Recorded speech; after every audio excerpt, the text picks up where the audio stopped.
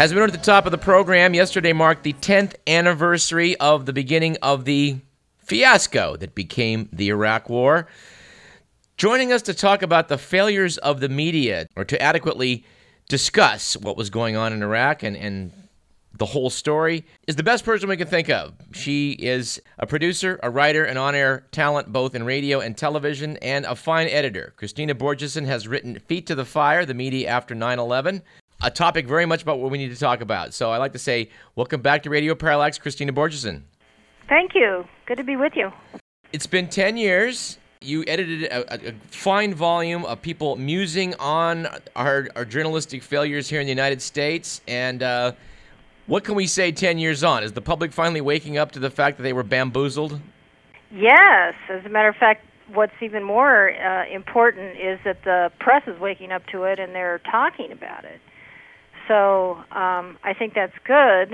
However, I think the horse is out of the barn already. I mean, it's been 10 years later, and we're leaving Iraq. So whatever that agenda was meant to promote has obviously, it's been accomplished, and now the press can say, oh, yes, we did miss the story. And I'm not saying that they've consciously done that, but, it's heartbreaking when you look at the price that's been paid. Well, during the ramp-up, Christina, we kept playing Fredonia's Going to War from the old Marx Brothers Duck Soup movie, talking about how, I don't care what they're saying, we are going to go to war in Iraq. And I noticed back then the media kept being very coy about that. And they were sort of playing this game, well, maybe this will happen. But, of course, if you were paying attention, you could see what was coming. Well, what's interesting is the same thing is happening for Iran. I don't know if you have seen, for example, John Bolton. He's back on Fox. He was there during the run-up to the Iraq War, and now, it's all about Iran and Iran's nuclear capabilities.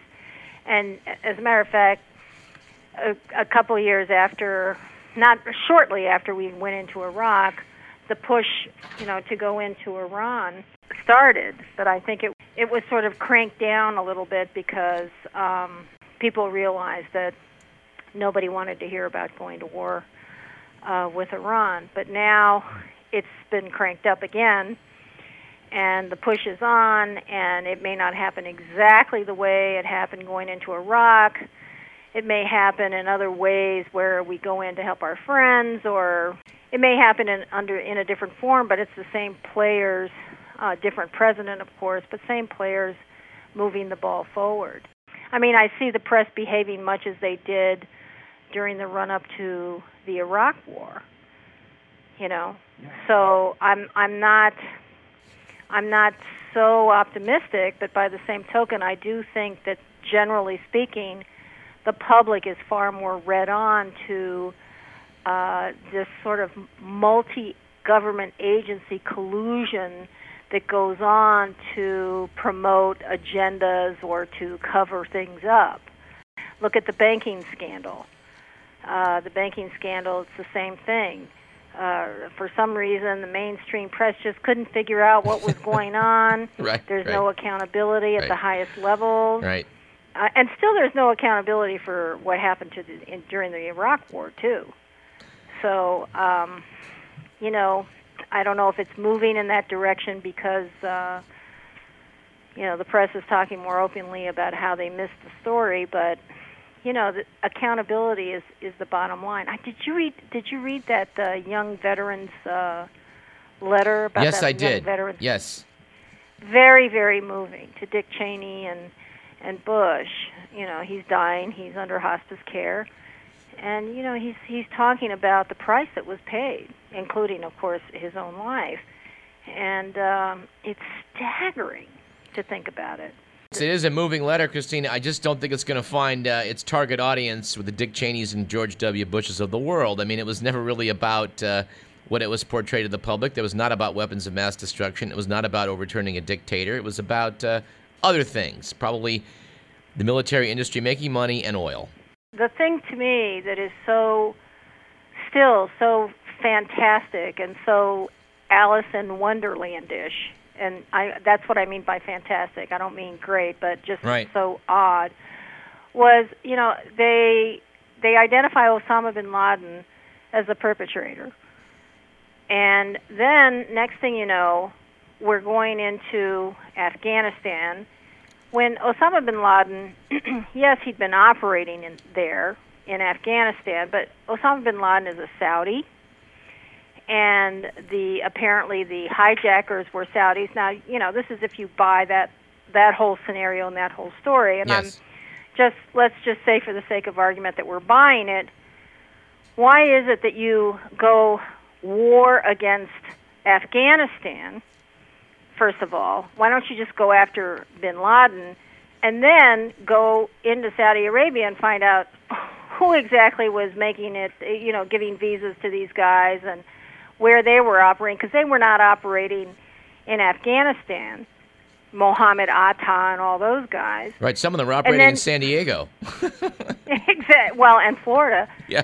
And so, and then all of a sudden, there's this left turn into Iraq, and there is just no logic to it whatsoever. Particularly since Osama bin Laden was, Saddam Hussein is a secularist. Osama bin Laden was not. So they were not friends at all. And right. all of a sudden, all this intelligence and all this information and all these dots are being forced to be connected, by basically lies. And nobody talks about it. Well, nobody talks about how everybody just bought this completely illogical, ridiculous story. It's even worse than that. We got Condoleezza Rice talking about how, it was due to intelligence failures. Well, it's because they kept cherry-picking the intelligence and recycling what they wanted to put before the public. So it's not like they were misled. They were the misleaders. What's very interesting about all this is how it all centers around CIA intelligence and the CIA's reports and so on. And the other day, I found this book that I've had for a long time. It's Ralph McGeehee's book. He wrote it 30 years ago. He was a CIA officer. This book was called Deadly Deceit, My 25 Years with the CIA. Mm-hmm.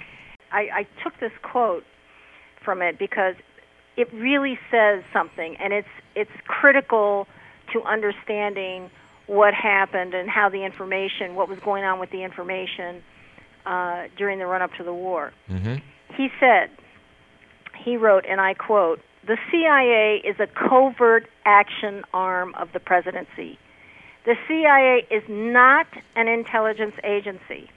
In fact, it acts largely as an anti-intelligence agency, producing only that information wanted by policymakers to support their plans and suppress information that does not support those plans. The CIA often ends up distorting reality, creating out of whole cloth intelligence to justify policies that have already been decided upon.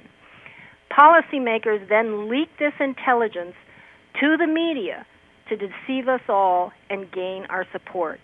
CIA uses disinformation, much of it aimed at the U.S. public, to mold opinion." That was 30 years ago that Ralph McGeehee wrote that. I wouldn't dispute a single word of it. I think he's nailed it completely. And this is the thing is, it's all this intelligence. You keep hearing that word, intelligence, the CIA gathering intelligence.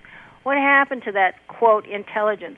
It went to the Office of Special Plans, Department of Defense, where Doug Feith and his guys cherry-picked the, quote, intelligence, all right? Right. And then it goes to Dick Cheney, and then Dick Cheney talks to Judy Miller.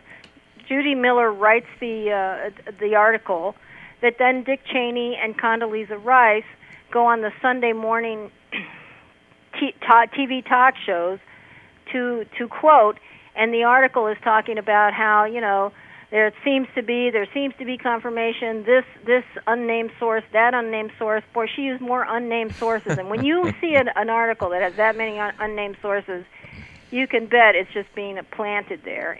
So they give her the information, and then they quote her article that they provided the information for on the Sunday talk shows to push the agenda. It goes on and on. We just hope if we keep talking about it, perhaps we can break this cycle along the way. Christina, we could do hours on this, and we probably should over the next few weeks, because I want you to come back and talk about a documentary that I know you have, that you're working on about Flight 800, which we've talked about on this show more than once. Again, another example of multi-agency collusion, including the CIA, including the FBI, and the leadership of the National Transportation Safety Board with the DOD in the background. It's the same thing. And some of the same players. George Tenet, remember George Tenet? Yes. It's a slam dunk for the Iraq War. George Tenet was involved in this too. Well, Christina, I want to just plug your two books. I think everyone should have one in their home library. You edited Feet to the Fire, The Media After 9/11, and also Into the Buzzsaw, Leading Journalists Exposed the Myth of a Free Press. I'd like to talk about those again this coming year. And I'll just as we close, note that there is a movie, I guess, in the works about Gary Webb, and he wrote one of the most moving essays in your book, Into the Buzzsaw. Yes. So we'll do that. Okay. Christina Borjesson, thank you very much, and I'm looking forward to that documentary. Looking forward to talking again. We haven't talked in a while, and it's been far too long. Okay, Doug. Thanks.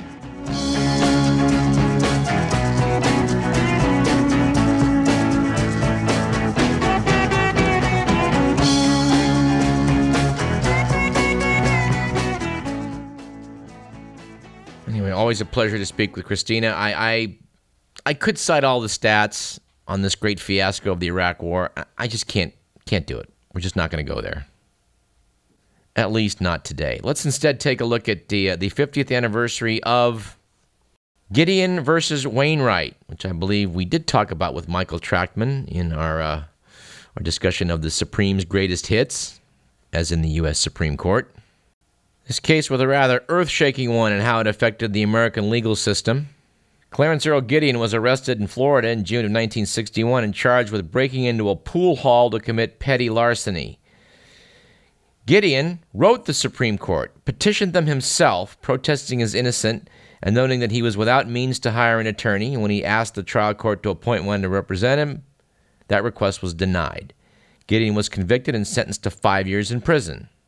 The Supreme Court ruled, after taking up the case, that because he was not assisted by an attorney, his conviction was invalid. Ruled on March 18, 1963, that the assistance of counsel was a fundamental right and that indigent defendants in all states had the right to the appointment of a counsel. I'm quoting in this from a piece by Benjamin Wagner and Linda Harder, special to the B, noting that the right to counsel is under duress due to sequester cutbacks. Well, I suppose that's one reason, but if you, dear listener, have ever found yourself involved in America's insane legal system, you realize that sequester cutbacks may be the least of our problems. To quote Mr. Wagner and Ms. Harder in their piece to the B, in Gideon, the Supreme Court observed that in our adversary system of criminal justice, any person hauled into court who is too poor to hire a lawyer cannot be assured a fair trial unless counsel is provided to him. While far from perfect, the American judicial system today is the envy of much of the world, largely because of its reputation for procedural fairness. To which we would counter that based on its ability to sue anybody for anything with no legal penalty, as opposed to almost every other civilized nation in the world, the American legal system is also frequently the laughingstock of the rest of the planet.